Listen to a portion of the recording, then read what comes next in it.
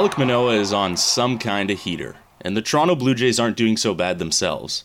Recording just before Thursday's 1-0 win over the Red Sox, Mitch Bannon and I, Ethan Diamandis, break down some early overreactions and predictions based off the Jays season so far. We'll also take a look at our takeaways from a minor league trip down to Buffalo last weekend. From SI.com's Blue Jays coverage, you're listening to the Inside the Blue Jays podcast.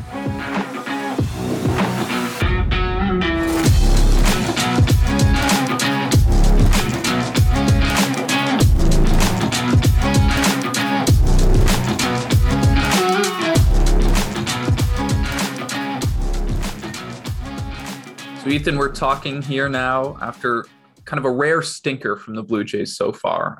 We're talking after the Wednesday 7-1 loss to the Red Sox just before the Thursday game. And since it's been a rare stinker, that means there's kind of been a lot of good stuff to talk about and a lot of good things to overreact on, I would say. So in this episode, we're going to kind of start with our bold predictions or our overreactions to the first, I believe, 19 games of the Blue Jays season. What is your kind of first big takeaway? Yeah, the nice part about doing some positive overreactions, it'll be a good contrast to what we saw on Wednesday. That was just kind of an overall sad, slow game. Couple of cool firsts, though, right? We saw Ghost Keikoto first hit, Tyler Heineman first hit in, what was it, 600. You're selling them short. 617 days. It just maybe felt like 1,000 for him. And then the Vasquez Blue Jays debut, the Francis MLB debut. After that, it was quite depressing, though. Yeah. Anyway, back to the positive. So Alek Manoah is going today against Garrett Whitlock, and hopefully by the time you guys are listening to this, Manoah will have had another excellent start, and it feeds into my bold prediction this year, which is that both Alek Manoah and Kevin Gausman will finish top 5 in the AL Cy Young voting. I love that one. That's great. I think if the season ended today, I think we'd get it. They've both been excellent. Gausman especially, he's been absolutely flawless. Mitch and I were just taking a peek at his Savant page before, which is quite pretty and pristine. So the biggest thing for Gausman, though, has been his lack of walks. I mean, no walks through his first 95 batters faced. That's a Blue Jays record. We were looking at his FIP because he's just been like FIP man, right? No home runs, all strikeouts, no walks, which apparently isn't good enough to earn a 0 FIP. Yeah, but we had to figure out what the FIP formula was. There's a constant in there that's giving him a couple, not full credit for his FIP. So not full credit. It just looks like the AL East is not ready for his splitter. I mean, like we've seen that in the 100th percentile whiff rate. We'll tell you that as well. So I have Gausman as a top 5 Cy Young winner, probably above Manoah, I think, based on my overreaction here early in the season. But the Cy Young recipe is really just like consistency plus durability, which is probably what every pitcher wants, regardless of if they're shooting for a Cy Young or not. You kind of need like, based on last year's results, like at least 175 innings, I think is probably realistic, and like a sub 3.25 ERA like that, maybe a little bit lower than that, depending on offense has been down this year. So maybe we'll see ERAs lower than that. So, that's kind of my takeaway on Gausman. For Manoah, I think he kind of brings more of the durability element to that more than the flawlessness that we see with Gausman. And he's looked great this year again, right? He's looked so composed. Again, he never really looked like a rookie, but he's been awesome.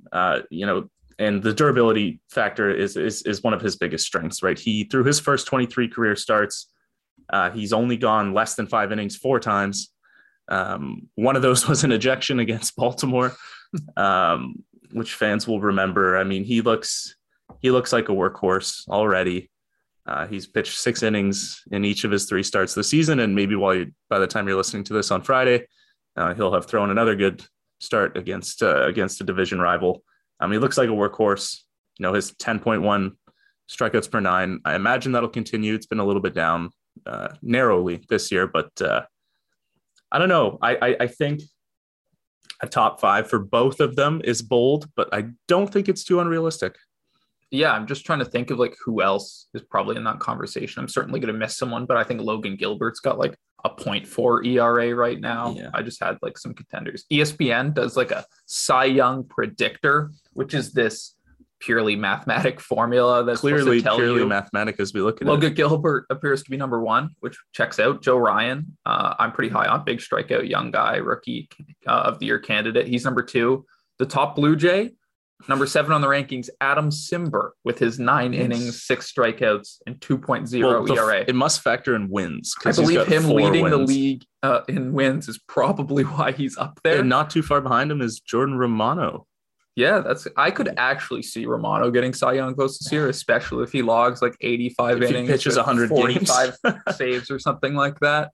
But yeah, on the two guys you kind of touched on, I agree with what we've seen so far. There's nothing to believe that they can't be Cy Young candidates. They'll probably both get votes if they keep up even anything close to these seasons. It's just where they kind of fall on that ranking. Mm-hmm. One interesting thing of Gausman is this is kind of exactly what Gausman was for the first half last year. In his first 18 starts, he had a 1.7 ERA. Mm-hmm. And then in the back half of the season, he kind of fell off. Was still a very solid, usable starter, 4.4 ERA. Definitely not the same dominant guy. So if we get a string of 15 really good Kevin Gausman starts to start this season, I think one thing to have your guard up for and to monitor is how he maintains that throughout the season. Is that guy's adapting to the splitter, seeing it more, or is that kind of a durability thing that he'll kind of get over as he becomes more this workhorse guy? Yeah, it looks like just based on those splits that the home run ball was a big factor. And obviously Gausman hasn't allowed a home run yet. He will eventually. That's actually a really good point to point out that he did fade down the stretch with San Francisco last year. I don't know what his career innings would look like in terms of like, is that the biggest workload he's ever, taken on? I think he kind of logged innings for a bit there back in the Baltimore days, but he's never reached 200. Last year was the most he pitched in the season. I don't think he was the same pitcher back then, though, was he? No, he was kind of a fastball guy. Yeah. It's really all he had. It kind of remarkable that in a modern baseball climate, he was able to post like actual ERAs only throwing a fastball. Yeah. So it's bound for some regression, but he looks good in a field that, if Logan Gilbert and Joe Ryan are the other contenders, like I'm picking Gausman over those guys, and like Garrett Cole as well, another guy who, without his special sauce, as they call it, there's some doubts about what he'll be able to do. I mean, I'm sure by the end of the season, Cole will have good numbers. He always, seems to. And, but yeah, I think top 5, Manoah Gausman. I don't think that's too unrealistic. But, you have another hot take that you'd like to share with listeners as well. Yeah. Speaking of kind of a tale of two halves, we have a guy who really came on and kind of feeds into my prediction from what I've seen so far. And I believe Lourdes Gurriel Jr. will be an all-star this year. And everyone's probably like, how is that a first half or a first couple of games overreaction? He hasn't looked that good. The stats haven't been that amazing, kind of in line with what he finished with last year. But my takeaway is more in the approach. I don't know if you've kind of seen it too. I'm sure we're seeing kind of similar things, but Lourdes, unlike ever before, has a lot of really competitive takes this year. I believe it was either before yesterday's game or the game before, he was like number 2 on the team in whiff rate on the positive side. Not that he was whiffing the second most on the team. He was having kind of the least swings and misses, the least whiffs. I forget who was behind, probably Vlad on the team. And that's not the Lourdes Gurriel Jr. we've known so far, but it was the Lourdes that we saw in the second half last year. The guy who out of nowhere looked like an MVP candidate, was kind of the cleanup hitter for this team at times, was really carrying them towards the postseason until his hand got stomped on. But I asked GM Ross Atkins about if he's seen kind of anything different from Lourdes, and he echoed what I was seeing with my eye test. Obviously, he's not going to trash his own player, so take this with a grain of salt, but he said he saw the same guy from the second half so far this year. The power has only really come in one home run, but it seems like he's starting to get the swing on. And Atkins said it's a much more patient approach with a very aggressive, electric, high bat speed swing. Atkins said, to me, that looks like one of the better offensive players in the game right now. And on a lineup that has a bunch of the better offensive players in the game, I think if Gurriel keeps these kind of competitive at-bats up, lets the power come to him, he could very easily be an all-star this season. Yeah, because, just before the podcast, I mean, we looked at what the floor was for Lourdes. You know, he's only had really one full season, and that was last year. But, you know, he's been a guy that's hit for above an 100 OPS plus, you know, well above actually every single season that he's played in the majors. So, you know, the talent is there. He's a little prone to hot and cold stretches. And I think like being a high whiff guy, that's probably, you know, the name of the game.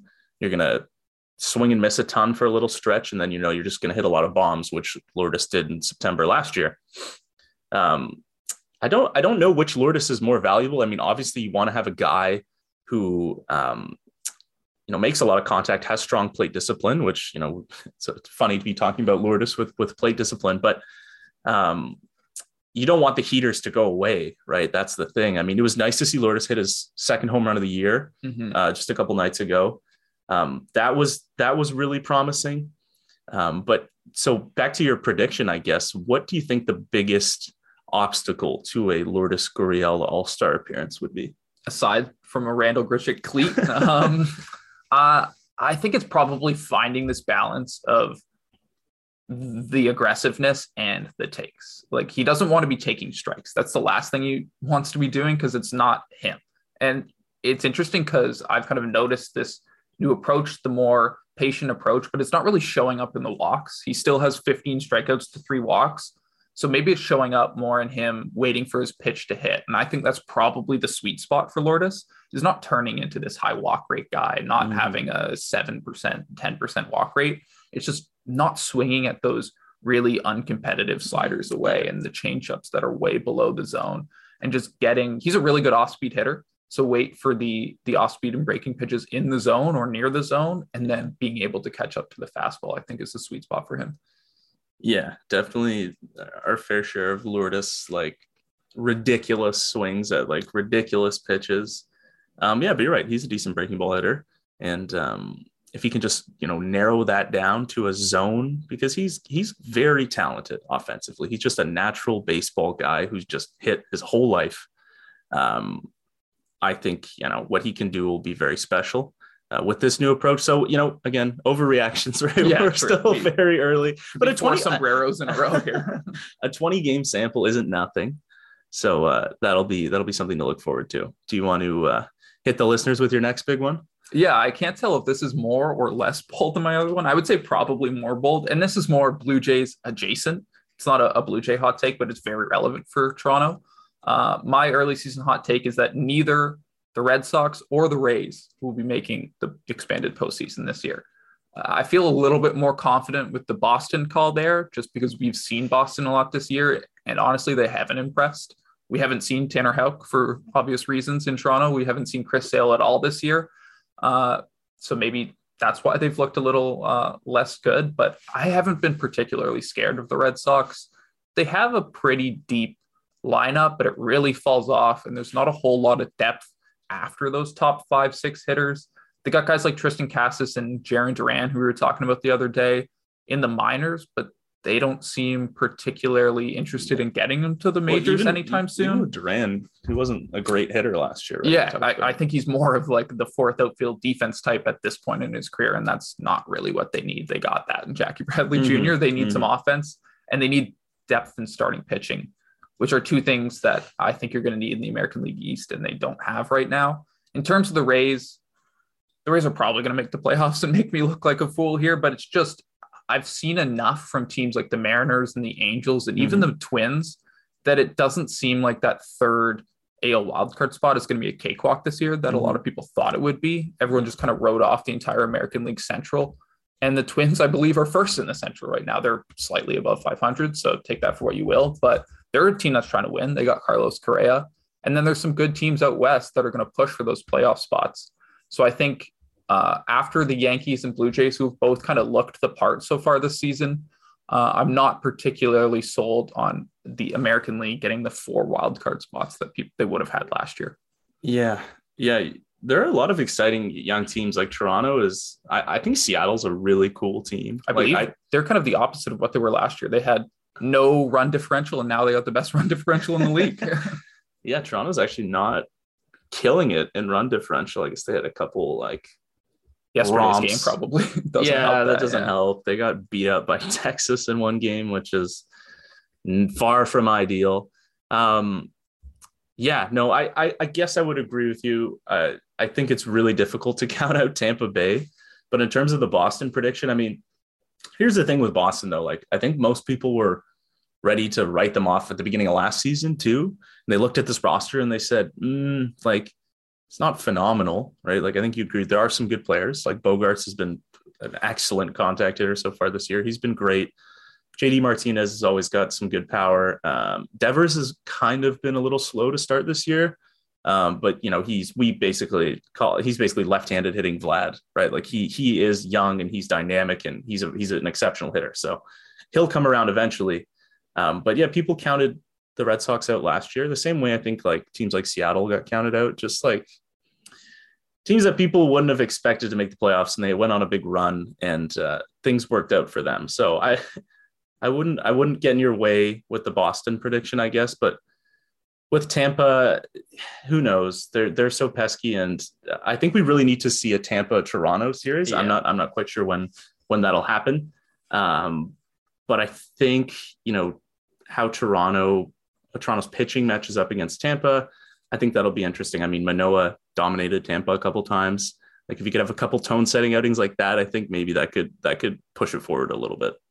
Mm-hmm. I think I was kind of looking at Tampa's schedule as well too, and they've kind of had a soft schedule. They are, I believe, 10-8 right now, but that's after sweeping Baltimore and playing a couple easier teams. I think the more impressive thing, but what Toronto's done right now, aside from being 12-7 without Teoscar Hernandez and Danny Jansen, is that they've had, by my eye test, maybe the hardest schedule in the league. I haven't looked at the strength of schedule rankings or anything like that, and I'm sure they're a little flawed because it's only been 19 games, but I am interested to see what the Rays have to do when they do play a team like Toronto, when they start playing the Yankees a little bit more. Yeah, I'm just pulling up. Ethan's pulling up the strength of schedule here. We'll check my... Is it supposed to be like, this is easy? Yeah, so it looks like... Or this is difficult. Yeah, Arizona's had the hardest strength of schedule in the league. Yeah, which... The thing is, this early in the season, it's just going to be the worst teams are going to be at the top because they've been giving wins to all the other teams. Yeah, it's true. It's going to be based on win-loss, right? So, like, Toronto has technically had the fifth easiest schedule in baseball. But that's because they've kind of been the fifth best team in baseball. Or is this... Kind of... Yeah, I don't know if this is... Anyway, tankathon.com/MLB. That's what we're looking at right now. So it'll be definitely interesting to follow that going forward. Toronto typically always has a hard schedule, being in the American League East, though that will change next year, right? Next year? Yeah. That'll be exciting to see how it changes. My last overreaction, and this one may get the fans a little excited, hopefully. I'm willing to wager. How much? Not that much. I can't afford that much. That Gabby Moreno, obviously Toronto's best prospect, I'm going to wager that he gets American League Rookie of the Year votes. Now, I'm not saying he's going to win the award, but I think he's going to get a few votes. And I think the reason he's not going to win is because he's not going to play enough games to really, have that much of an impact. So I basically comp it to kind of like what Wander Franco did last year. He came up and he was phenomenal. And he only played 70 games. But, he hit 288. He had a 347 OBP with a 463 slug. Like, I think if Moreno comes up and he gets the playing time that he needs, I think he can match that. I think he can match that slash line.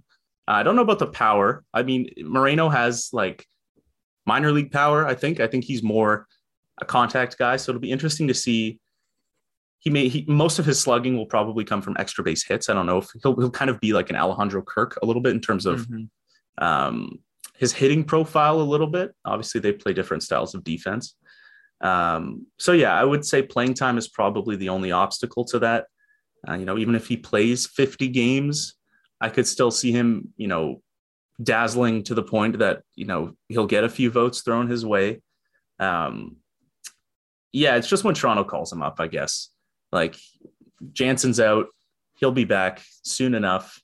Zach Collins has done an okay job, filling in. I think you and I have quite enjoyed, talking to him and his kind of run here with Toronto. But I think there's always this concern that maybe it's not permanent, right? That maybe he'll regress to what we've seen in the past. But until then, he's doing a good job. Obviously, Tyler Heineman is kind of holding that third catching spot for now. He's not a long-term option, but he's been helpful on defense and kind of as a veteran and a part-time magician in the clubhouse. He does card tricks for the whole team. Heineman does. And I talked to him yesterday for a story that'll be coming out for Yahoo Sports. He mentioned that he started doing his card tricks in 2015 during a rain delay in the Dominican Winter League game, and everyone loved it. And so he said, hey, this is fun. I'm going to just be the card trick guy. So he said, Teo Oscar likes his card tricks. He said, Jano had his mind blown a few times, and Vlad will come up to him and be like, hey, we need one of these. So he said, we don't need a big hit. We need a card trick. We need a card trick. They could have used him when Kiermaier took that card last year. Yeah, so you swipe it back, a little sleight of hand. Check your pockets. Yeah. Anyway, back to Moreno. Yeah, the defense is there. I think we've seen plenty of compilations of him making exceptional plays, throwing guys out, very clean, pop to second. The only thing would be maybe the catching makes it difficult for him to contribute as a hitter. The only thing being harder than being a rookie is being a rookie catcher, I think. Adjusting to a really dominant pitching staff and a veteran pitching staff too, that you're not learning alongside. These guys have their routines, they have their preferences. You better get used to what they do, right? So I think that could cloud all of this, but overall optimistic that Moreno comes up this year and makes such an impact that he could get a few votes.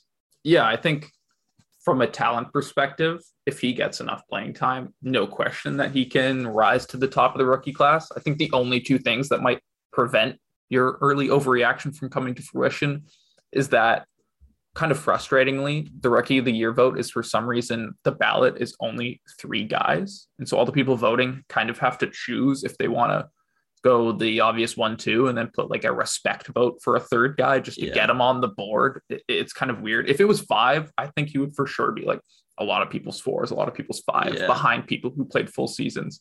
And the other thing I think is kind of what you just mentioned. If this is a 95 win Blue Jays team and they're calling Gabriel Moreno up in late July, early August, how much do you want to be giving him the reins to the pitching staff in a hugely important pennant race? I think if they call him up, it would either have to be by necessity because someone's injured and they just need a catcher that can hit, or they ease him in with some DH at bats or something like that. I think it's going to be an interesting test of Moreno and the trust the organization has in his game calling if they call him up and he's immediately catching 2 times a week. Yeah. I feel like an Alejandro Kirk injury would fill the perfect, Moreno would fill that void perfectly, right? I think that's kind of how Toronto, I think they perceive those guys kind of similarly in terms of they bring a lot on offense, but we're still a little shaky on the defense to the point that we need other catchers. And then we're going to DH you because we like your value there. But Charlie Montoya did say something interesting yesterday on that. Heineman's kind of on the roster to be a defensive replacement catcher. Everyone kind of knows it. He started yesterday, but aside from that, they're bringing him in late game situations, but only really for Zach Collins. So I think they are beginning to trust Kirk more and more. And he's kind of been really thrown into the fire this year with the Jansen injury. So we'll see what the trust in his defense is in a couple months. Yeah, a small bit of shade there by Charlie on Zach Collins' defense, but I think Collins understands that too. I think he knows that his biggest strength is his bat, his power, and he had the first baseman's mitt on yesterday, and he's gonna take ground balls and take some reps there because I think he will eventually start playing games at first base, situation dependent, of course. But back to Kirk, he is literally the best receiver in the game on low strikes that. I mean, take it for what you will with StatCast framing metrics, but based on Savant's framing metrics, Kirk is the best in the entire league at stealing that low strike for his pitchers. I mean, that alone is a critical element, I think, to guys, like Manoah, who throw the 2-seam, who throw the sinker, and Gosman, who throws the splitter. I think that's huge. I mean, Gosman does like to work high. He's mentioned that. Like, people have asked him, what's it like having Kirk catching the low strikes? And he's like, well, I'm kind of a high strike guy with my fastball, and then the splitter tumbles off. But still, yeah, Kirk agreed. They are trusting him quite a bit more with his defense. But yeah, and back to Moreno, I think hopefully we'll see him. And it's unfortunate that there are only 3 spots. And then you take last year, for example, where like Randy Rosarena won Rookie of the Year, and he was already a playoff hero, and he was kind of not really a rookie. I could sound like an old head, like yelling at the sky, but like technically, he's technically a rookie, but not so much so in experience. Yeah.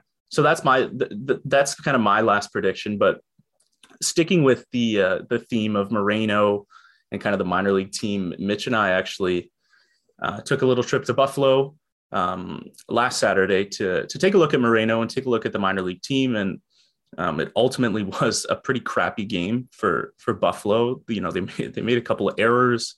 They came back a little bit to really only make the game longer for Mitch and I and get us home later because they didn't win. But yeah, we'll go back to Moreno in a second. But Mitch, who are some of the other guys that you thought stood out? Yeah, we kind of went down, obviously wanting to talk to Gabby because just to see what he's like. But then we had a bunch of other guys that we wanted to chat with. The Bison's team, I would say maybe, this is just my opinion, the New Hampshire team is the most fun team. Maybe the Dunedin or the New Hampshire team is the most fun team this year, just with names, but like the variance of some of the prospects there. But the Bison's team has a lot of guys that are going to play in the big leagues this year. Naturally, we've already seen Bowden Francis, Andrew Vasquez get called up. We saw Heineman get called up. I believe he started there. So there's a lot of guys who we're going to see in Toronto this year that we also wanted to go and talk to. One guy who we're not probably going to see in Toronto this year, at least playing for the Blue Jays, that I went and talked to was Greg Bird. Mm-hmm. He happened to be playing for the Yankees affiliate there. And I'm like, this is a great time. I'll go talk to him about what happened at the end of spring. I talked to him a few times in spring training. So my face was a familiar face maybe. And so he would tell me what kind of happened. And he did. He was super open about it. He said he was basically ready to sign back with the Blue Jays after they told him he was not going to make the team at the end of spring training. He opted for free agency to go see if there was a big league deal out there. There was not. He had a really strong spring training, but no one was willing to offer him a big league deal. So he was going to just re-sign a minor league deal with the Jays until the Yankees came calling. His old team, a team that does not have Vladimir Guerrero Jr. at first base, and a team that doesn't have a whole lot of position player depth on their 40-man roster. Bird kind of said that was the main reason he chose the Yankees over the Jays, but he gave a lot of respect to the Blue Jays organization, said they made him better. And it was a fun conversation to see kind of that thought process from a guy like that. Mm-hmm. Yeah, that's kind of shows you what goes into these guys making these types of decisions, right? Like you'd think Greg Bird, would maybe the guy like him snap at kind of the first deal that comes his way, or but he thought it out. He looked at the roster and he said, hey, there's maybe a better avenue for me to make the majors on the Yankees. And it's familiar to him. And I think both you and I were a little surprised when Toronto went with Gosuke Katoh over Greg Bird to start the season. Now, Kato's brought different elements to the team that Bird obviously couldn't bring. But on the contract point, yeah, it's cool to learn his thought process. And I think, there's a little bit more to it. Like when you spoke to Andrew Vasquez in spring, right? You talked to him about, because he signed after the lockout, right? Yes, he was like their first signing post lockout. Yeah, and he said, I had some deals before. There was some stuff on the table for me before the lockout, but like I decided to wait, and like worked out for him. Toronto ended up giving him a major league contract. So yeah, it was cool to talk to Greg Bird. I didn't talk to him. You spoke to him. It was cool that you got to speak to him. He was one of the guys that stood out because he hit a 3-run home run, a big, huge one, right field. Yeah, it was a tank. He mashed a home run. So it seems like every time we watch Greg Bird in spring training, because he hit a bunch of homers then, and when we go to Buffalo, he put on a show for us. So hat tip to Greg Bird. He stood out. It was kind of a sloppy game for Buffalo, so nothing really else stood out. But we looked at Moreno quite closely, and basically talking to him and talking to Casey Candel, who has had a long playing career. has been a coach for a long time. He's really got that, that hardened baseball veteran perspective.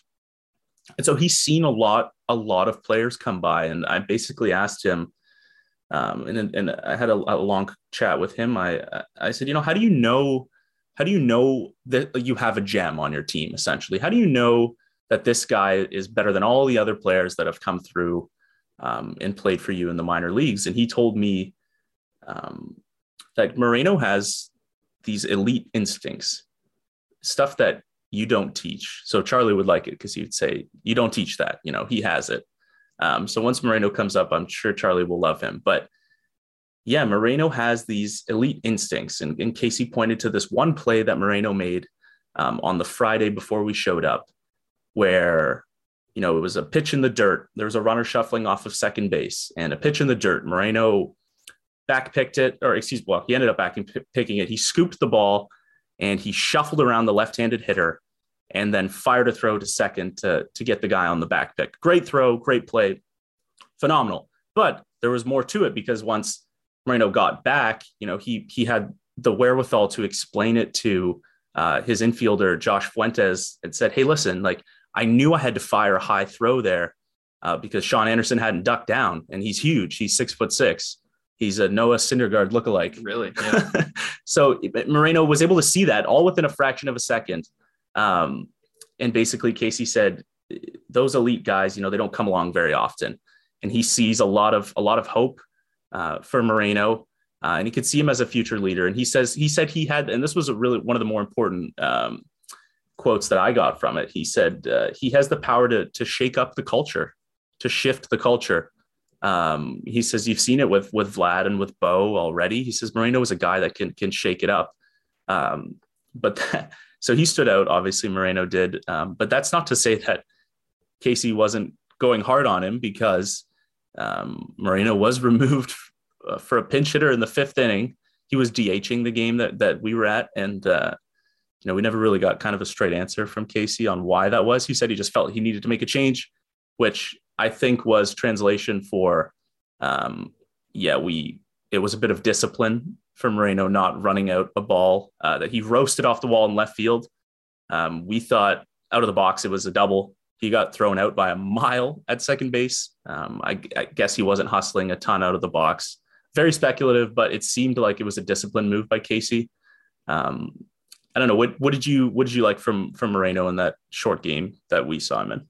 Yeah, I think it was the hard contact, obviously, is what stood out. But it was also kind of interesting to see his routines and how he's just like one of the catchers there. He's still got to kind of do his job day in and day out. He was pulled aside because someone needed a catcher to catch a bullpen. He was doing other workout, but they needed a guy. So he's still very much a AAA guy right now. They're not holding him to some other standard because of what he can be, which I think is probably what you want. You don't want to pamper these guys, or you don't want to treat them like anything other than what they are. He's just a dude playing baseball, trying to make the big leagues like everybody else. One kind of interesting trend that Moreno said, and another guy, Samad Taylor, I talked to, said it's kind of the priority that the team is putting on two-strike approach and discipline. And it makes sense. A guy like Moreno can hit everything, every single ball. It can be 6 inches away from the zone, and he's probably going to make contact. I'm sure Taylor, too, is a guy like that, who's a kind of a free swinging guy who's been able to make his bread hitting every single pitch on the way up of the minors. But at this level, at AAA, they're kind of training guys to be ready for the big leagues and knowing that you're going to face big league pitching. You're still not facing big league pitching right now, but you got to refine your approach and stay within yourself, stay within the pitches you can hit. Obviously, the ones in the strike zone are the ones that the strike zone says you can hit, but knowing which pitches to kind of lay off of and refining your approach and preparing for the big leagues in a level where these guys still could probably hit 320 if they wanted to, if they were to swing at everything. But it's getting that big league approach is something that I think is going to be the next offensive step for Moreno. He's basically already there on the offensive side. We know the defensive things he has to do, but that's kind of the last cherry on top for his offense, I think. Yeah, and Samad Taylor, who you spoke with, he shared an interesting nugget, right? In that with 3-2 counts, he realized that he had been chasing everything. And so that was a change that he wanted to make. I mean, ultimately it didn't show itself. I think he took a twice. Yeah, I think he took a sombrero in the game we were watching, but like a ton of guys struck out that game for Buffalo, so not a great example. But what were your big takeaways, I guess, from your conversation with Smod? Yeah, I think I'm probably going to write something up about it, so I don't want to give too much away. But I think it was kind of that the organization came to him with some data right before the season on his approach in specific accounts. 3-2 is one of them, and asked him to make a change. And he's a guy who's did not make the 40-man roster last year. He's a guy who had a really strong AA season. A lot of people were high on. Everyone thought he would be this utility infield, outfield, kind of right-handed Otto Lopez type that they put on the 40-man roster as depth. And it didn't happen for him. So there's still some things they want him to do. And so far this season, he's seeing a lot of success, especially with the plate discipline. And so it'll be interesting to see if that keeps up and if he then gets put on the 40-man roster at some point this year. Yeah, I think, well, Lopez is ahead of him, right? That's kind of like what we've deduced or deducted. What's the word? I think both of those are right. Those are right. Okay, good. I usually I'll have spell check help me out on those ones. Yeah. So Samad, hopefully we'll see, because he's a really dynamic talent. He's got speed. He's got plate discipline. He's shown that, and it seems like he's working on it too. Going forward, though, Toronto is going to wrap up. By the time you're listening to this, Toronto will have wrapped up its 4-game series against Boston. And then going forward, the rotation hasn't been set at the time of this podcast. I'm sure, the second we're done recording, we'll get an email with the probable pitchers. Mitch is just going to double check that. We have not gotten the email yet. Yeah, well, we have not gotten the email. That's for sure. But we can kind of assume that it's going to be Kikuchi on Friday, I believe, and then Barrios. And then the rotation would come around back to Gausman. But that is, of course, dependent on Hyun-Jin Ryu's health. Now, he's been throwing bullpens. Charlie said he was in good spirits yesterday. He said he didn't talk to him specifically about how he felt about the injury.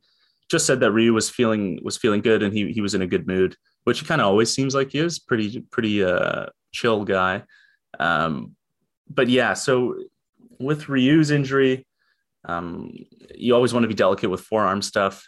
And the velocity was way down in that last start that he had against Oakland. So it'll be something to watch going forward, but he's coming back to the rotation. I can tell you that. I asked Ross, is there any thought of what he gives you out of the bullpen? And he gave me the that's a clown question, bro. With his eyes, of course. He's a polite guy, so he would never straight up say that to me. But he said, no, we're not thinking about the bullpen at all. He's guaranteed coming back to the rotation. And then you kind of followed up a little bit about, are they still going to roll with a 6-man rotation? Do you remember what Ross said there? Yeah, definitely not a straight answer. Yeah. Said they'll see what they need to do. They're still in the midst of this kind of 30 days or 30 games in 31 days. I wouldn't be surprised, especially with the way that Stripling's pitched the last 3 outings. Yeah, he's been good. That they give him, once Ryu comes back, at least one more turn, especially because I doubt Ryu's a guy that goes and pitches a rehab start. Maybe he comes off one more turn through the rotation and he comes back into the rotation immediately, and they just manicure him and give him 5 innings and really take a solid look at him. But I think they'll probably keep Stripling in. This is just my guess. I don't really have anything on this aside from what Atkins was saying, that they keep Stripling in the rotation because he has been good. And then if Ryu still doesn't look the part, you have the guy lined up for that day. So I think it's just kind of a safety net, and it's a long season. You're going to need Ross Stripling starts. Why not use one here when he's going? We know Ross Stripling can kind of go through these hot and cold streaks, and he finds it, and then he loses it, and then he finds it again. So take the starts while he's found it. Okay, this is just something that came to my mind, stupid or not, but what are your thoughts on a Ross Stripling opener for Ryu? Do you think that's something that would ever happen? Because I think, that would kill like your 6-man expanded rotation. But, if you get, let's say, 3-4 scoreless from Stripling, and then you put Ryu in for, a few innings afterwards, do you think that could help Ryu, or do you think that would work against him? I think Ryu is such like a creature of habit. Like he doesn't even really throw side sessions. He's got his plan, his routine, like down to such a science that I don't think he would be super thrilled about that. And I also don't know. I feel like you then lose all of the benefits of keeping Stripling in the rotation without gaining any of that extra rest and extra, like, kind of what it does for the rest of your rotation. Guys like Barrios and Gausman, probably Manoah too, are going to want to go every 5 days. They don't like really care about the extra day rest. Kikuchi, I'm not really sure. We don't know his routine nearly as much. We haven't seen him as much. Is Ryu's a guy who likes the extra rest? He likes it, and I think there's kind of this common misconception that like he pitches better with the extra day of rest. I don't think the numbers bear that out. I think we've looked at the splits, and that's not been the case. I think last year hurt him in that respect because down the stretch they kept giving him that extra day, and he kept not having great starts. So maybe that narrative changed last year. But yeah, I don't hate the idea of an opener in front of Ryu. I just don't know if Stripling's the guy. I think. And maybe like a Julian Merriweather, a guy who's just the exact opposite of Ryu. So you're telling me right. Brad Hand should be the opener? Yeah, I think they should. I don't even know. Brad Hand's in Philly now or something. They should offer a couple prospects to get him back, and he can open the game. But yeah, I think you probably don't use that because, especially with the state of the pen right now, they got kind of some long guys. Thornton, Bound Francis is in it right now. Sasato's on the team right now. You can eat innings if it goes sideways. I think you really want to see. They got a year and 3/4 left of Hyunjin Ryu, paying him a lot of money. Yeah. You don't want to get into panic button using openers. What type of precedent does that set? Yeah, exactly. Anyway, well, I was just kidding anyways with the Stripling thing, man. I was just testing you. So like you passed the test. It was a bad idea to begin with. Yeah, the last thing I guess we would do a quick roundup on is on the Blue Jays injuries a little bit. Everyone was hitting or throwing a live BP last time we kind of checked in. I think Shai Davidi reported yesterday that Teoscar is eyeing a return in the Cleveland series. That begins May 5th. So pretty optimistic timeline for Teo. I think when we saw how severely he was injured, or like he was visibly injured for another guy who's like a gamer and would never want to come out. You know, he was hurt. He was hurt bad. And, you know, for him to go in the IL, you know, on April 14, and we're talking about him returning 3 weeks later, I think that's an all right timeline. And Toronto's the lineup has held its own when he's been gone. Yeah, I think Gurriel and Collins have unexpectedly stepped into that cleanup role and given Vlad protection. People aren't really pitching to Vlad right now. And I think Teo coming back would definitely change that. They'll have to start pitching to him a little bit more. But yeah, Teo, this is going to be the second time in 3 years that he's bouncing back from a seemingly really bad oblique injury with maybe no rehab games needed, maybe a quicker than anticipated return. So this guy's got obliques of steel or something like that he's bouncing back. He's got to teach the rest of the roster how to keep their obliques in this tip-top shape, because it seems like that's the main injury right now.